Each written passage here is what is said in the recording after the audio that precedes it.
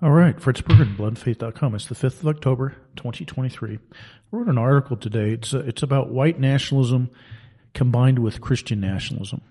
And it talks about both. It talks about white nationalism and it talks about Christian nationalism. And I posit that neither is sufficient in and of themselves.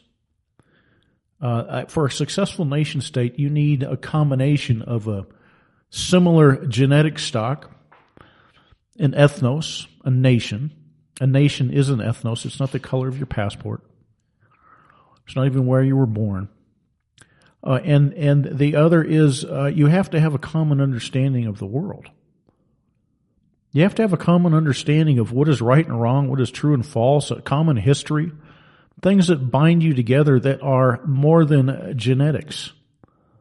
Morality, law, philosophy, culture.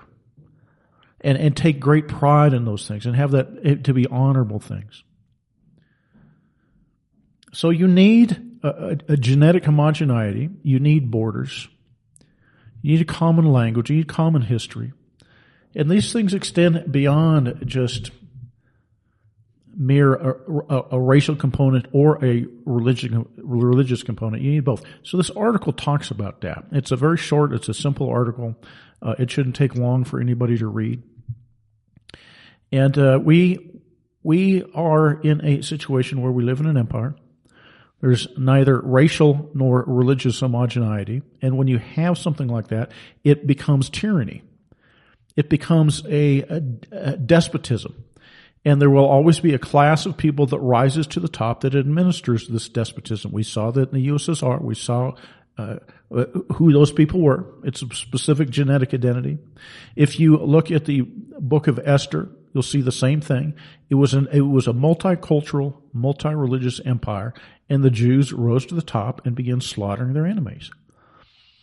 This is the biblical model. This is the way it works, and this is why those people want multicultural empires so they can rule. And the Almighty doesn't like that. The Almighty destroyed Babel. He didn't like Babel. He didn't endorse Babel. He said, oh, no nations, no borders. I like Babel. No, Jesus Christ said, I'm going to destroy Babel. And he came and he changed the languages to enforce ethnic division. So I encourage you to read this article.